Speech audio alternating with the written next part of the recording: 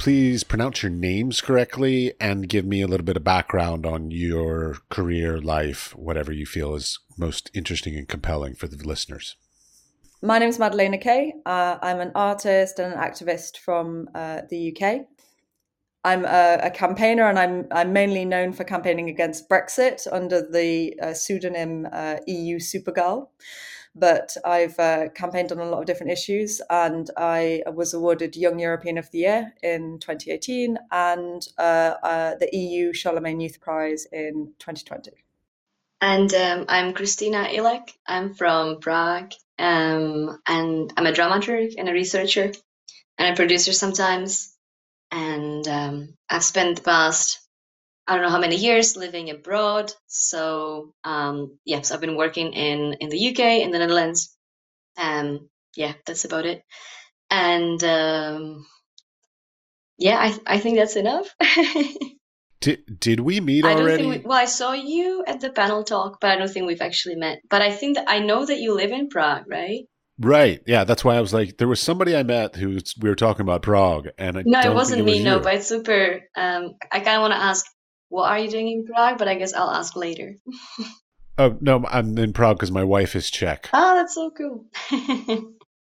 Yeah, well, she wanted to go to school, and for her as a Czech citizen, of course, schooling's free there, so she got her master's degree. Yeah. And then we want to have a child, which, of course, is socialized medicine and the massive 3-year maternity leave. So we decided to stick around to use all of the socialized opportunities, and then once those are all done, we will leave.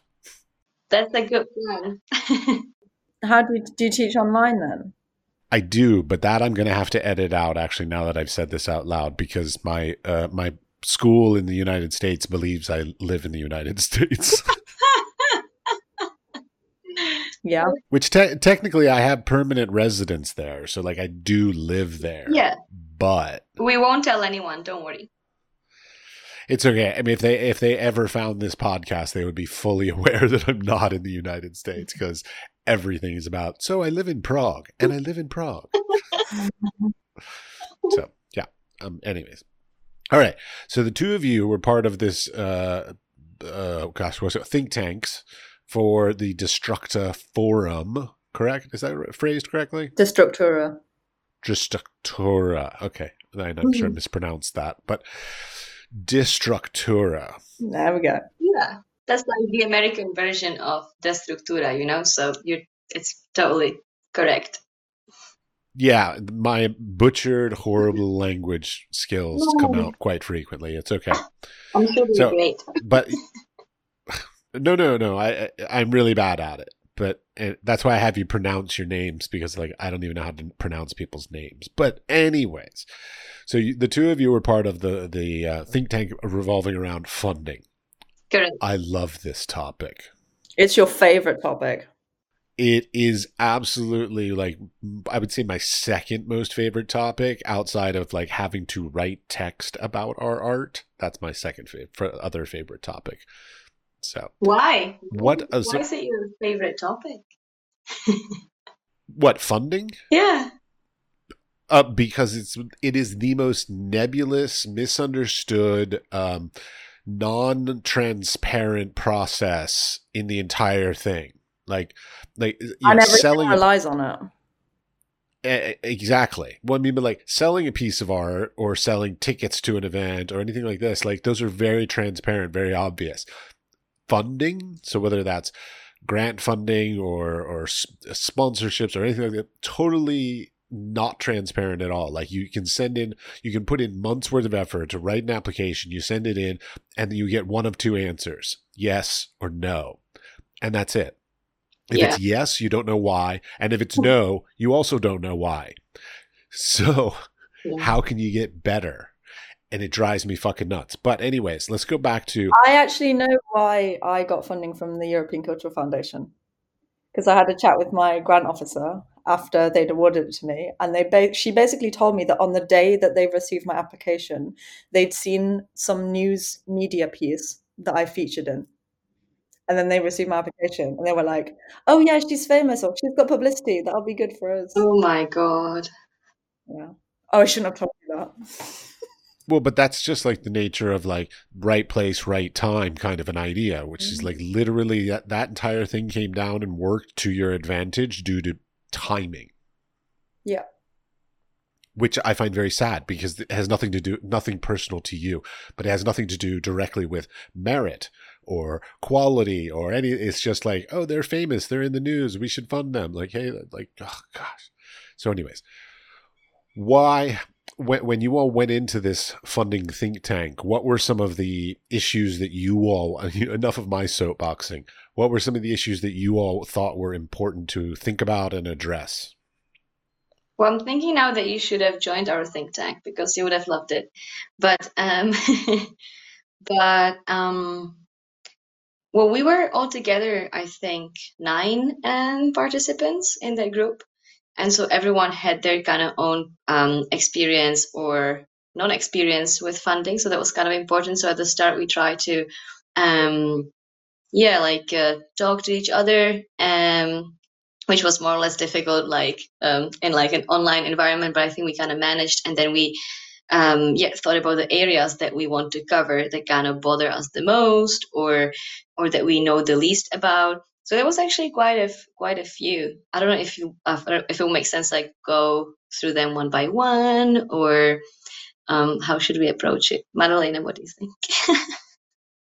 Well, I think we had a broad range of perspectives within the think tank. So people that had different experiences with funding. For example, the girl from Georgia, she had like experience of being part of an organization and managing to get funding from the EU via the Creative Europe scheme. Whereas like me, most of my funding, it's come from like crowdfunding or a few grants that I've been successful in getting. And then like others in the group, they had like, I mean, all of us have had the experience of just applying, doing so many applications, wasting so much time and energy and getting nothing as a result. And that's like a shared experience across all of them. And some people have had those few times where it's been successful and others not at all. And they've just been struggling. Yeah, I think it was kind of nice actually that like some people came with a lot of experience and some people came with the interest in like, oh, I want to know more about this. I need to know more about this, and that kind of also illustrates how little we actually know as artists. I mean, we came up with the term creative worker instead of an artist, so we can use it. We don't have to, but I think it kind of shows how even like formal education doesn't really give you anything at all. And if you don't have formal education as an artist or a creative person, then again you have to educate yourself on your own, and it's really really difficult. And for me, one of my like personal motivations perhaps was the kind of almost like a healthy environment that funding creates in the arts. And on the one hand, I really like to work in art industry, but funding is really, really difficult. So then people turn to, you end up working for free a lot, and you end up doing favors and receiving favors in return and all that. And it's very, on the one hand, it's very like resourceful and kind of it's super nice to see everyone's enthusiasm.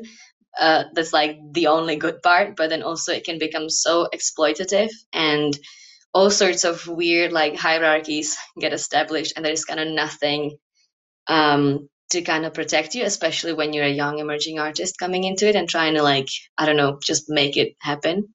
So I think that's why I was thinking, I don't have too much experience with receiving funding, so I was in that other group.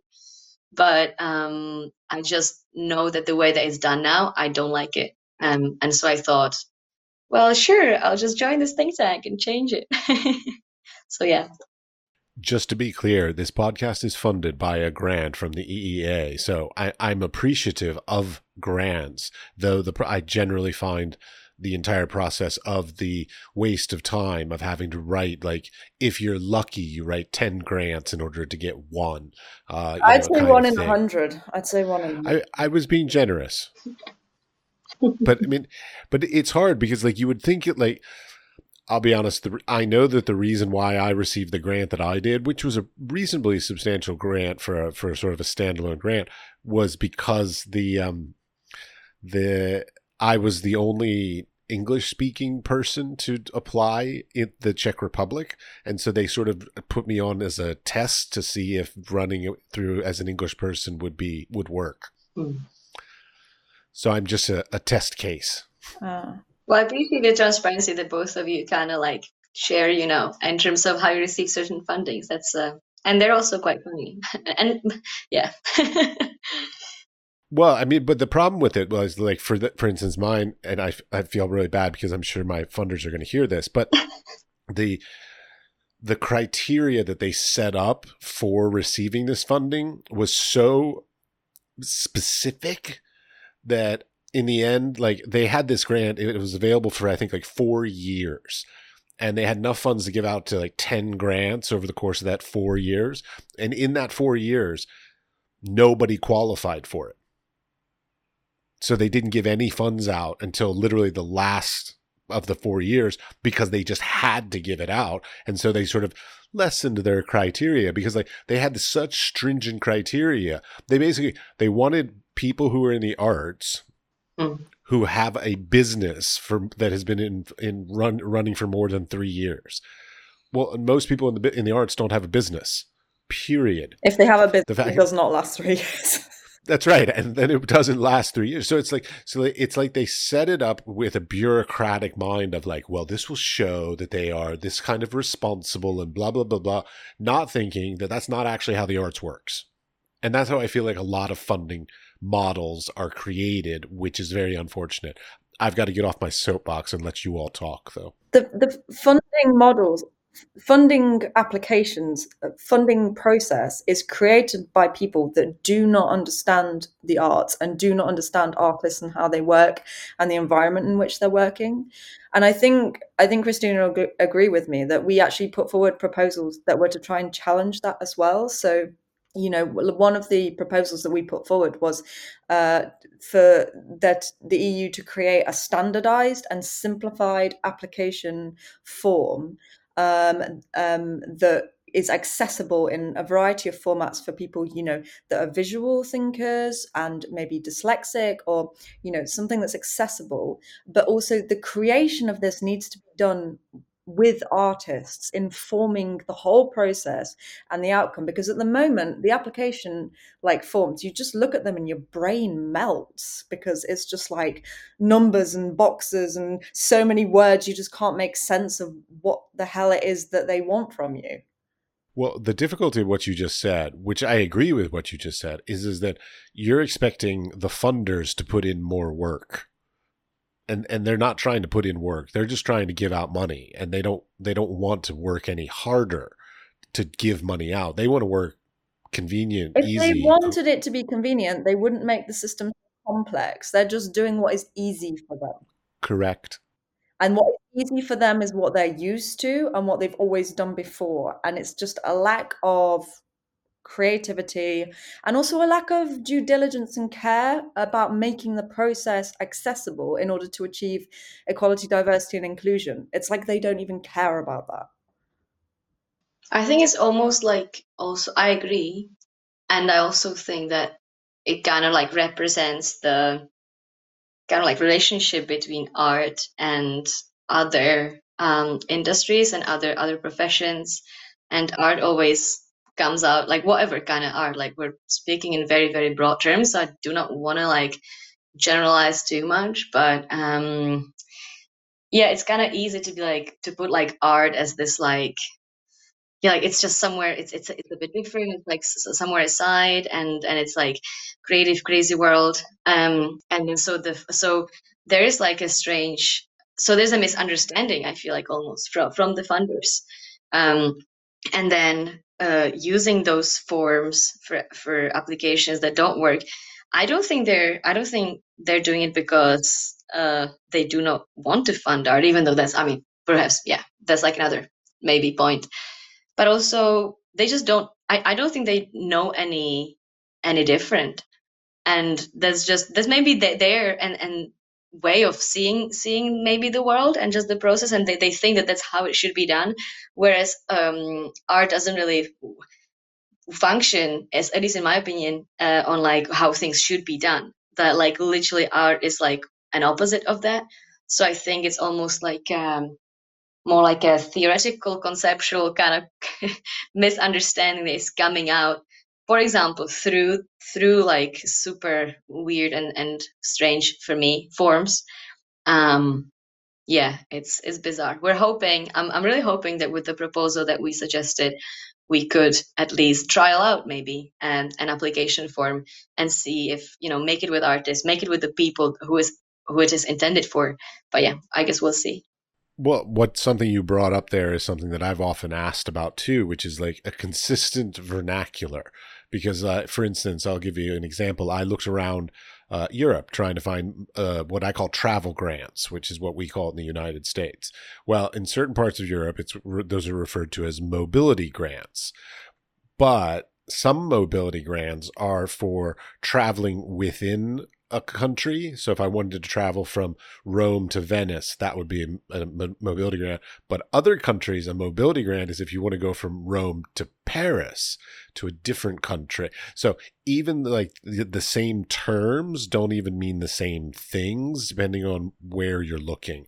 And I find that a bit ridiculous. We should come up with a consistent vernacular. I think it can make it extremely hard to like find appropriate funding or to be aware of it. And I know that like when I've applied for grants and received them, some like it's only because somebody else has made me aware that even the grant exists, or when I received my awards, like somebody nominated me for Young European of the Year. It wasn't even me that did it. Like people send things to you because they know you, and I think that the funders don't even put in adequate resources into publicizing their opportunities, and that means that there's not equity of access to them. Yeah, no, I agree. It's really strange. It's like no one ever tells you, and like I mean, obviously, like it depends on like each individual and stuff like that, to figure your things out and what you want to do, how you're gonna do it. And I totally like, yeah, that's how it is. Perhaps, but then also it is just really, really difficult, even if you wanna like a part of your arts career. And this is I'm not saying anything new. I feel like we all know it, but it's like you need to do so many jobs at the same time, and like being like doing your craft or your art or whatever is like a small percentage of all the other things that you have to do, and one of them is educating yourself on those opportunities. So yeah, it's honestly it's a joke. It's a bit of a joke.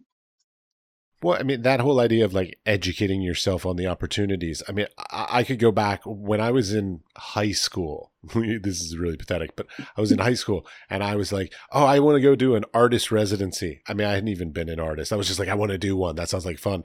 And I found a book that was like 300 pages thick of just artist residencies. Yeah, it was a book. This is pre-internet, just to date myself. But there was this book of like 300 pages of artist residencies just in France. And then I found out there's like another 200-page one for the Netherlands and another 200-page one for, I mean, the sheer volume of opportunities, whether it be funding in general, grants, artist residencies, and then even exhibition opportunities or performance opportunities, the sheer volume of them. And quite honestly, in my opinion, the sheer volume of bad ones that have proliferated in the past 15, 20 years that really are not beneficial and end up sort of costing you more and don't help your CV or your reputation in any way whatsoever is also a big problem. These sort of, I don't know what you would call it, like inappropriate, unprofessional things. The term that we decided on in the group for those was predatory ops, Good. like Yep. predatory journals, because they're feeding on the artist, they're taking resources away from them, and it's for their own benefit. It's usually because they're art washing, or they want to publicize their company or their organization or something in some way. And that is like I get emails all the time, and it infuriates me when they've found out specific information about me, identified maybe some artworks that I've made for my website, and they email you with, we really like this artwork, we'd really like to display it in this blah blah blah, just click through here to find out how, and it takes you to a paywall, or even worse, the ones where they try to lure you in. Like I received an email, a scam recently, where they tried to lure you into doing an interview, and then only later in the process they tell you that you have to pay to be published in this journal. it really infuriates me, because it's like we're not even making money from our normal work, and then people are sapping on us, and we're like prey to them. And that was also one of the issues we tried to address, because we put in a proposal that the EU could provide a European-wide platform online for vetted opportunities, that are actually of benefit to artists, and they're all centralized in one place, so everybody knows where to look, and they know that these are going to be good opportunities. That was one of our proposals. I would even caveat that, like, I don't think it's just like as simple as like predatory or non-predatory, but I think there's also sort of a hierarchy of them, because like there are some, I can think of a couple galleries I know that like they're not great galleries, and maybe they're slightly predatory because maybe you like pay a fee kind of thing, but it's a nominal fee, and it actually is a nominal fee, and it does put something on your CV, and you do physically get an exhibition. So like there's like slight predatory to like absurdly predatory. So like I think there could be a graded system out of that instead of just a good or bad. I think it comes down to the issue of transparency. We actually had an interesting discussion in the group with someone who is a manager, and they raised the point that like, yeah, but you know, venues kind of need to like sustain themselves, and it makes sense that if we offer like the artists kind of, you know, if they're coming for, and lots of residencies are actually paid, and you know upfront how much you pay and kind of what you get. And then obviously some artists cannot afford that at that stage of their career, and some kind of can treat the residency as an investment almost, right, in their career. Like it's like, oh yeah, I'll go to this and this place, and I know how much I'll pay, and I can afford that, and then because of that, later I'll be, it's like an investment basically. And I think and the issue is just being transparent about it, like explain why you need that amount of money to have an artist in residence. What are you spending it on? And I think, I mean, like from my experience, the either I didn't even bother applying for residencies where I would have to pay. I was thinking like, oh, so I'll go somewhere, it's gonna be so much hassle, I'll get there and then I'll have to pay. That was a bit of a joke, but it's like sometimes like they explain to you what they will provide you with, but then I don't know, I would even appreciate just like an explanation on why, like why are they unable to get it, and why are they offering that opportunity if they know that they will have to ask the artist. It's about honesty as well. One of the members of our group had a suggestion actually to combat this issue that you just said, and that is to have like a rating system. So like TripAdvisor or something, people can rate their experience, and then others will know, is this a 5-star opportunity? Yeah. Is this a 1-star? Oh my God, that's the greatest like artistic website thing idea. Like, could you imagine a website that basically like was Yelp reviews of artist residencies or grants as to whether or not they were like easy, worthwhile, et cetera, et cetera? That would be amazing. I think it would also be like improve the market for ops, because if like some ops get really badly rated, they'll have less people applying. So then they're going to improve the standard and the quality of what they're offering. Yeah, I know. But because that's how business works. And from their side of perspective of this, all this is a business. And we live in a capitalist society, so you have to play by the rules of the game. Yes. It's sad, but true. I mean, but see, okay, that's a whole like aspect of this whole funding thing. That's a big thing that I think a lot of people get into the arts, like any sort of creative industry, whatever, based on romantic ideas that they either read in books, saw in movies, or had when they were whatever young and had some experience. And then what they don't understand, and I'm probably just projecting because like I had these ideas and possibly still do, these very romantic ideas of what the artist lifestyle is. But the fact of the matter is that no matter what aspect of the arts you're in, whether you're a practicing artist or you're working for a gallery or a granting organization, it's always a business. To be honest, I do agree, like surely there are people who kind of have those ideas, but I also, at least in like my social circles, it's just people who are just really passionate about what they do. and there are no dreams. It's very realistic, and they know pretty much what their situation is, and they're just trying to make it happen because they do something that they love, and or something that they really think that is helping the world and making it a better, nicer place. This is like a very naive, like, I mean, I'm not judging, their opinions. It's just the way that I'm talking about it. I realize that it might sound a bit like, yeah, well, art can't change the world. I think it kind of can, but that's like another discussion. But also, yeah, you had a point at the end, and then I was so eager to like get this out, and I forgot what else I wanted to say. But I think people are definitely getting into art from actually very like like different places, and the like idealizing art. Yes, you were talking about business, that it's business. There's definitely something that I feel like doesn't get mentioned enough. So I agree. Like, and again, I would see this as almost like lack of education. So on the one hand, we don't have, enough information about how to get funding, where to get funding, like anything. Like, and then also almost like no one ever mentions like, oh, by the way, it's a business. And it's like, yeah, maybe that is clear, and maybe sometimes I don't know, maybe that might come across as like naive, like not being aware enough that it's a business. But then again, like maybe also artists sometimes, like to think in kind of different models and patterns and structures, and they wouldn't like maybe realizing that it's like business. That like I don't think I think many artists don't want their art to be business. I actually stumbled into the arts from the opposite side. So, like, my career's advice at school was like, don't do art. It's not a proper job. Do a proper subject. Keep your art as your hobby. And like, I tried to follow that advice. And I did go to university to study politics, philosophy, and economics, which is like what all the prime ministers study. Oh yeah, that's way more. There's lots more money in philosophy than art. But, well, there certainly is in economics. Okay.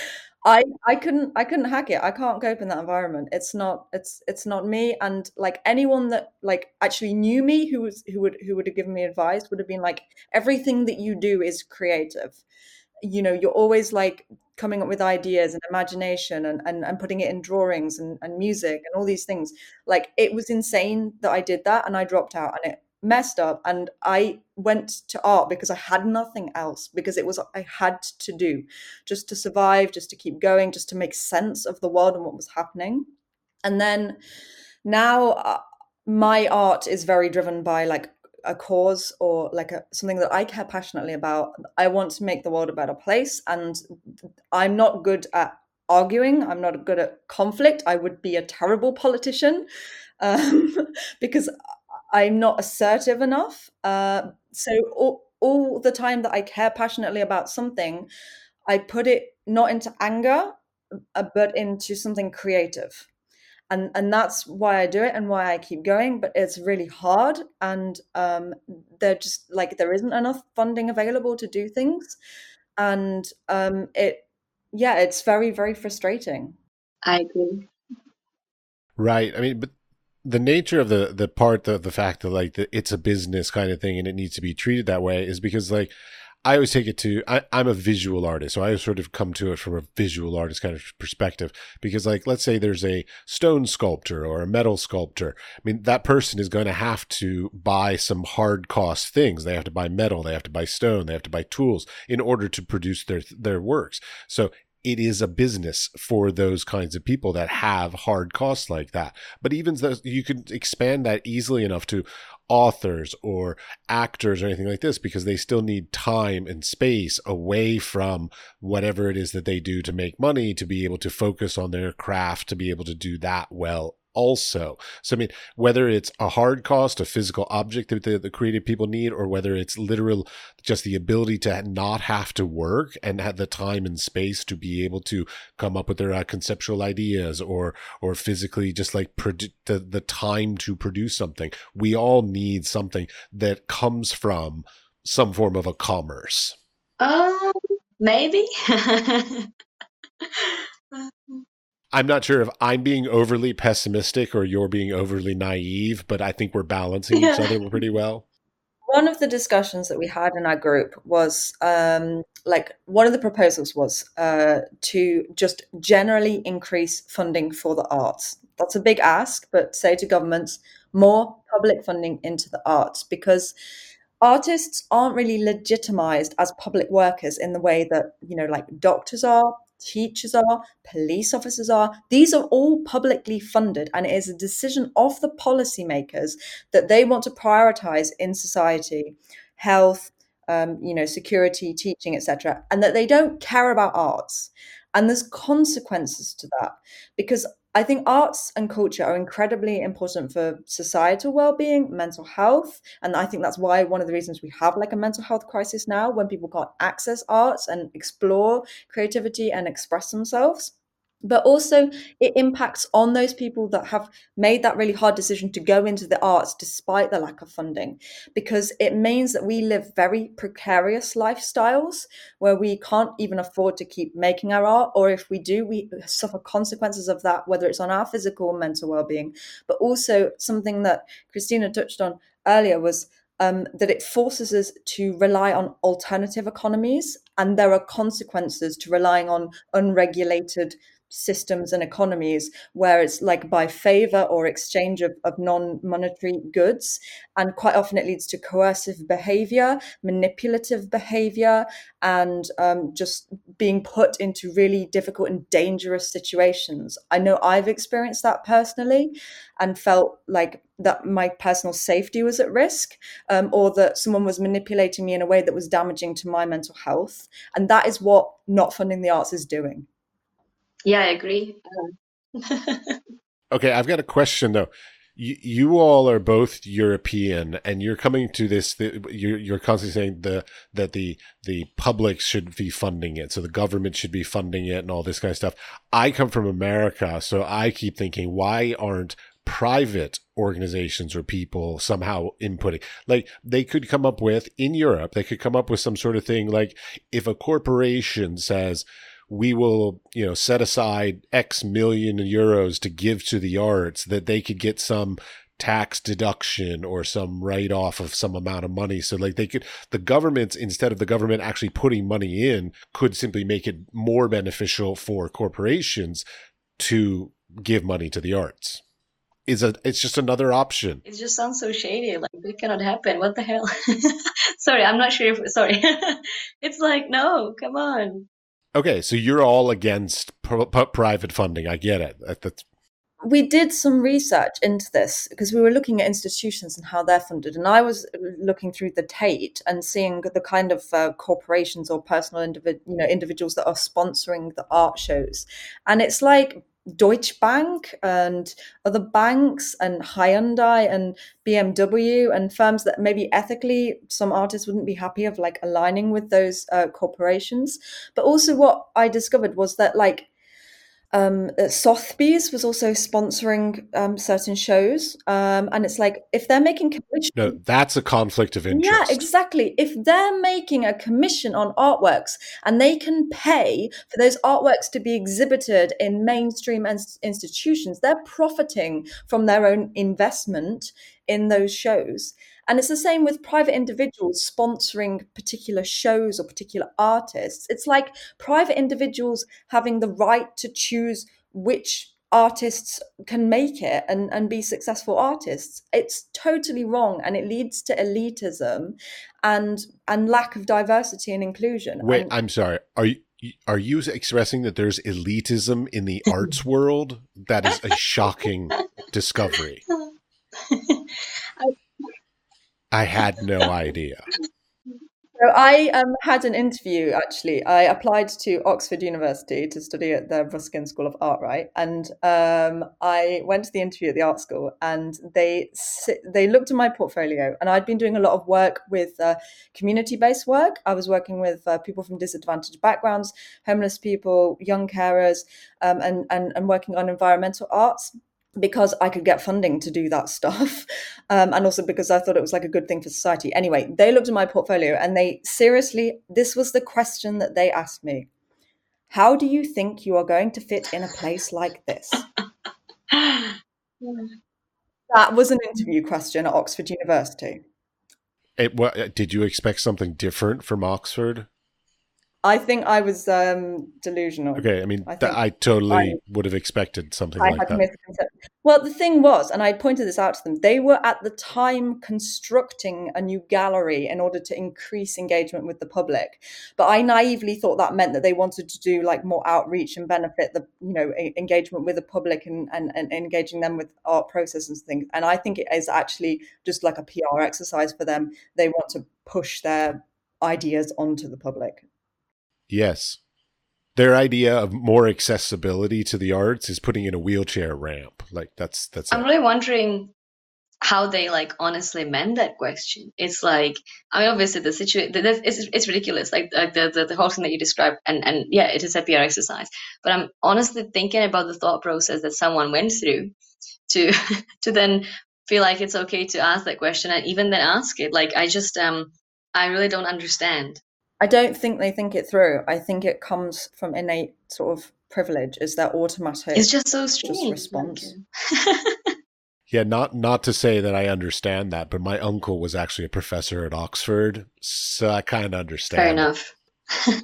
If somebody was in the United States and they said, "Oh, I went to Harvard," and they asked that same kind of question, I would just be like, "Yeah, that's what they would ask." I totally understand. Same with like Yale. If you went to Yale MFA and that was one of their questions, I would be like, "Okay." I was naive.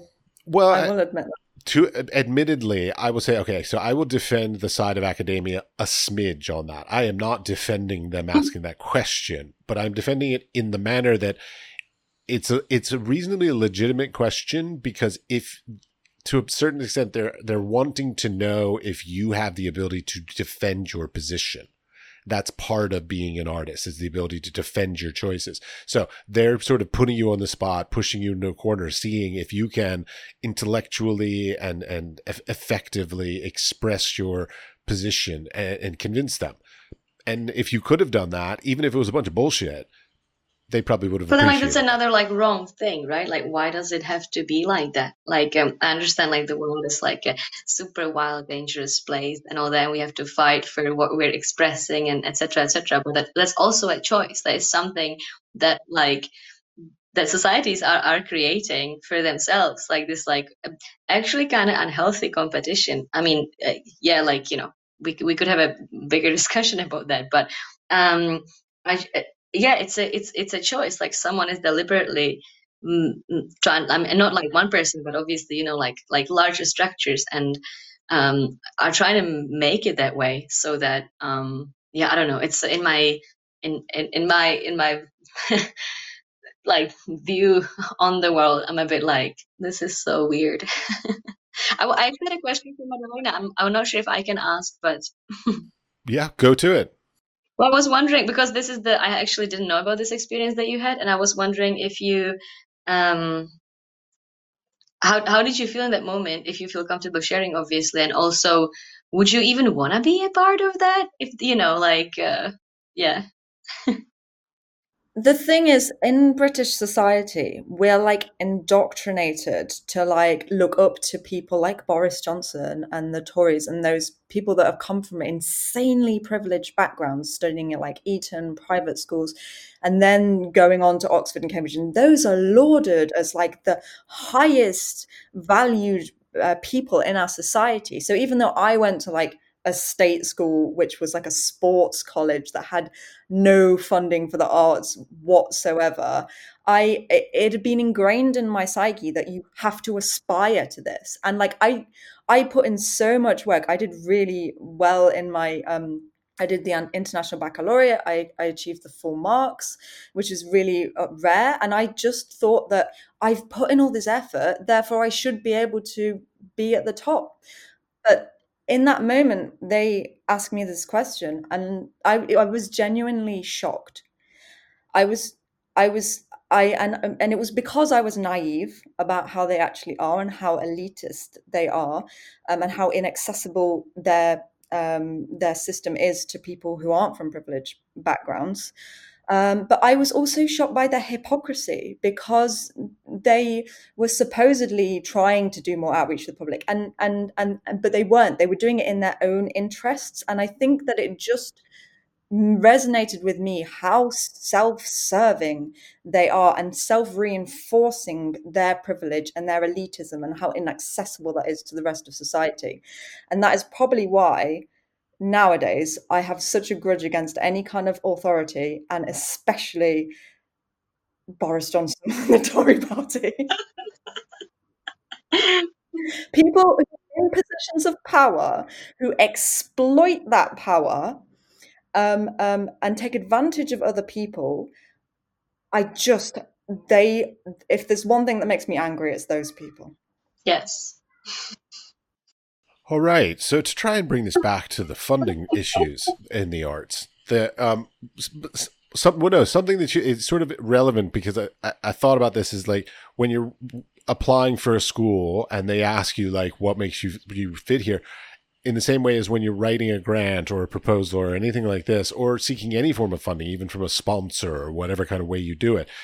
What about the issue that a lot of times artists are, I'm not going to say they're enforced to, but like they are encouraged to tailor their work to a funding model.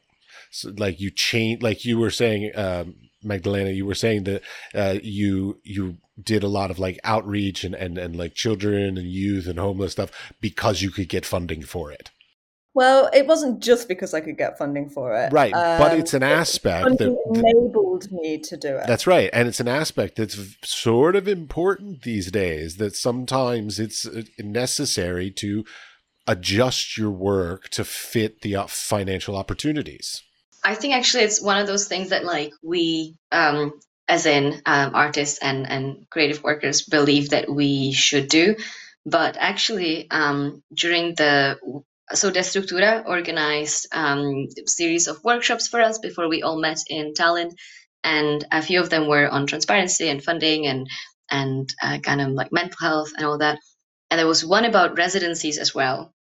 And I can't actually remember who said it, so apologies for not like quoting them and giving them credit, but it was super useful. And if they're listening, they will know who they were, because they said that it was like an advice, like look for the residencies that really fit your work. There's enough out there.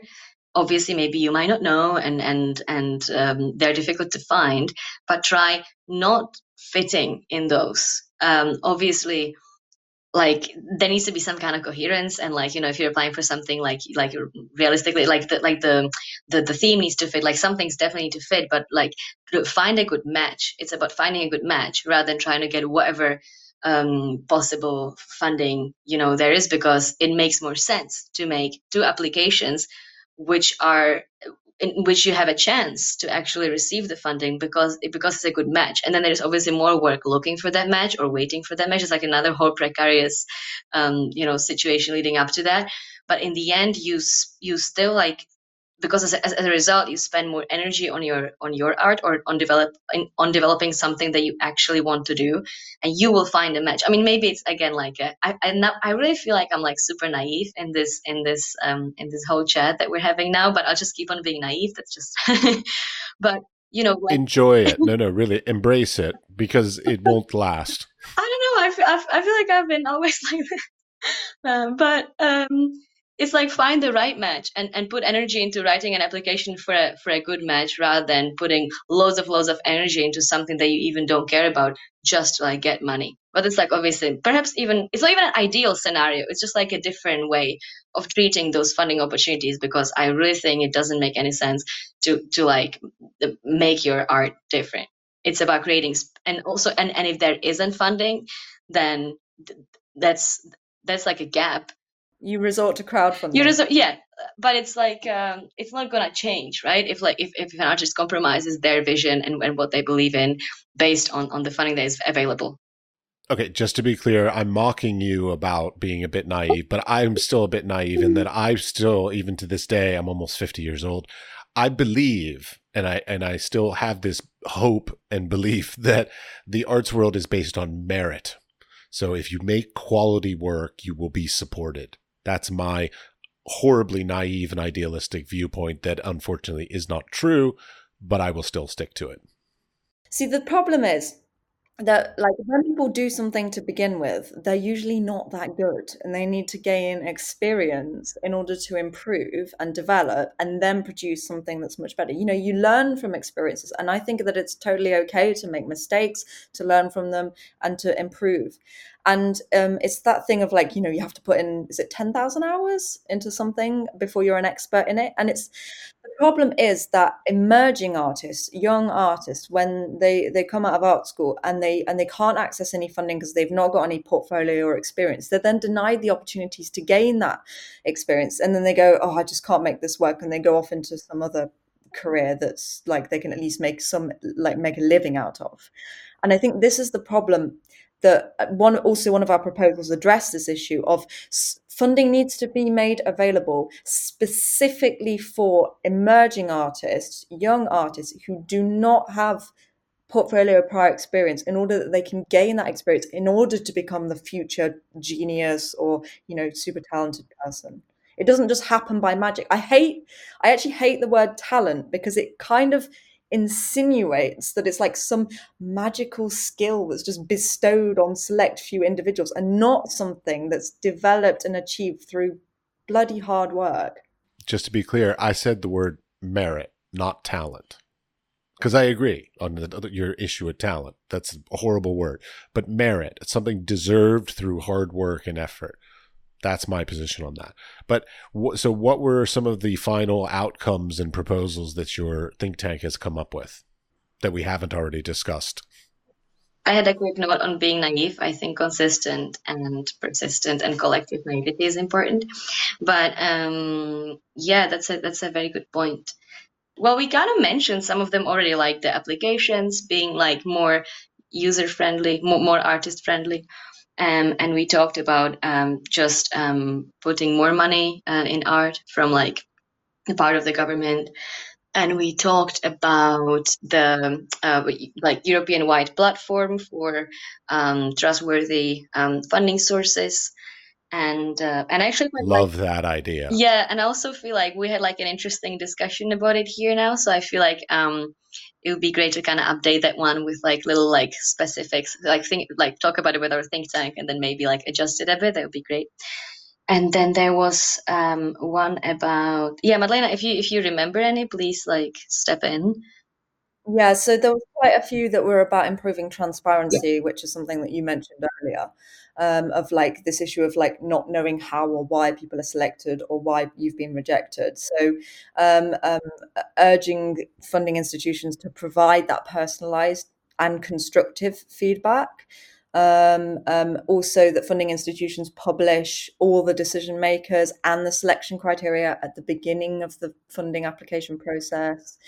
And we also suggested that the European Commission can actually do some research into funding processes, in order that we can better understand like the challenges and why things are and are not working.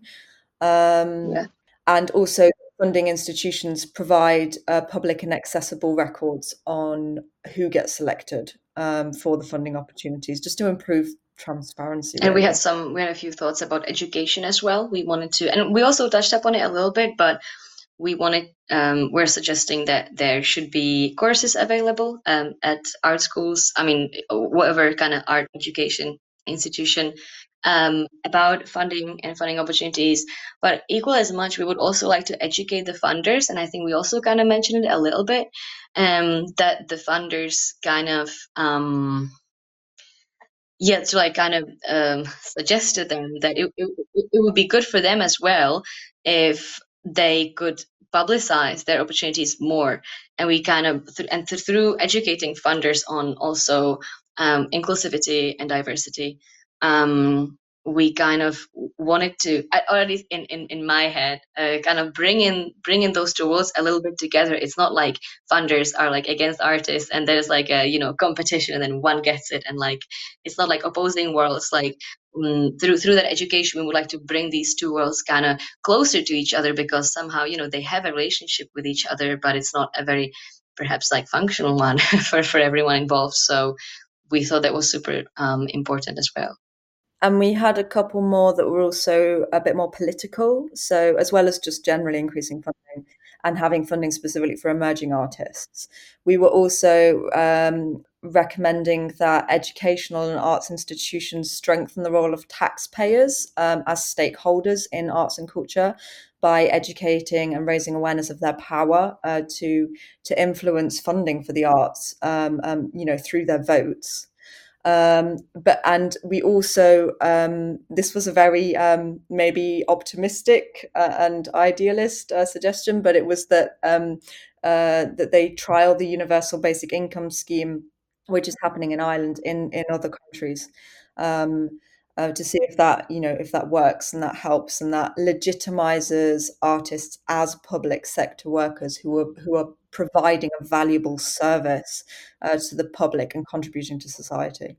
We were also, I think that's something that we were more like kind of coming from rather than it was a part of the solutions as well, but it was kind of like talking about how the like situation for emerging artists is really precarious, and we touched upon health and mental health as well, because it's I think it's quite like a simple thought, right? If you don't have stable income, you're not going to be doing great. So that's why the idea for universal basic income for artists, but actually for everybody, was important to have some stability, because that's like a good environment for creating whatever you want to do.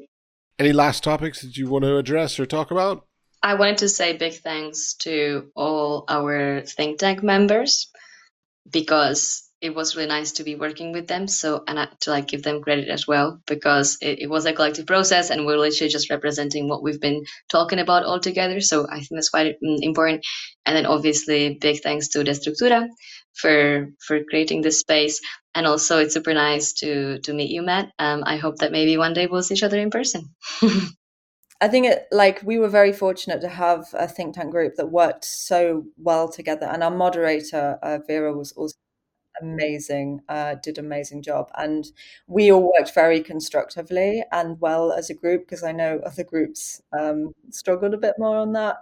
So I think we really appreciate everybody's work and collective work, and I think that's something as well that has really been emphasized by the whole of the Destructura Forum, is that we're stronger when we work together, and we can achieve more when we work together. And I think people often think about artists and quite solitary creatures, and it's true. Like I am quite a loner, or a bit introverted and whatever. But I do believe that you don't achieve great things until you start building something together with others and working together. And I think that Destructura is providing us with some really great opportunities to envision, a better future, and something that, we can work towards if we just keep plowing on. All right. Well, thank you very much. Thank you. Thank you.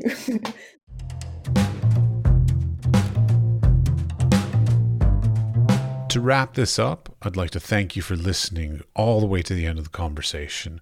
We would appreciate it if you would share the podcast with your friends, family, coworkers, studio mates, or anybody with an interest in arts and creative endeavors. The building and strengthening of the arts and creative community is at the core of our mission for this podcast. They can listen and subscribe on Spotify, Apple Podcast, or wherever you get your podcasts. We are produced by 5014, and the music was created by Pete Bybee. The Wise Fool Art Podcast is supported in part by an EEA grant from Iceland, Liechtenstein, and Norway in an effort to work together for a green, competitive, and inclusive Europe. We would also like to thank our partners Hunt Kastner in Prague, Czech Republic, and Kunstsentrene i Norge in Norway. Links to EEA grants and our partner organizations are available in the show notes or on our website, wisefoolpod.com.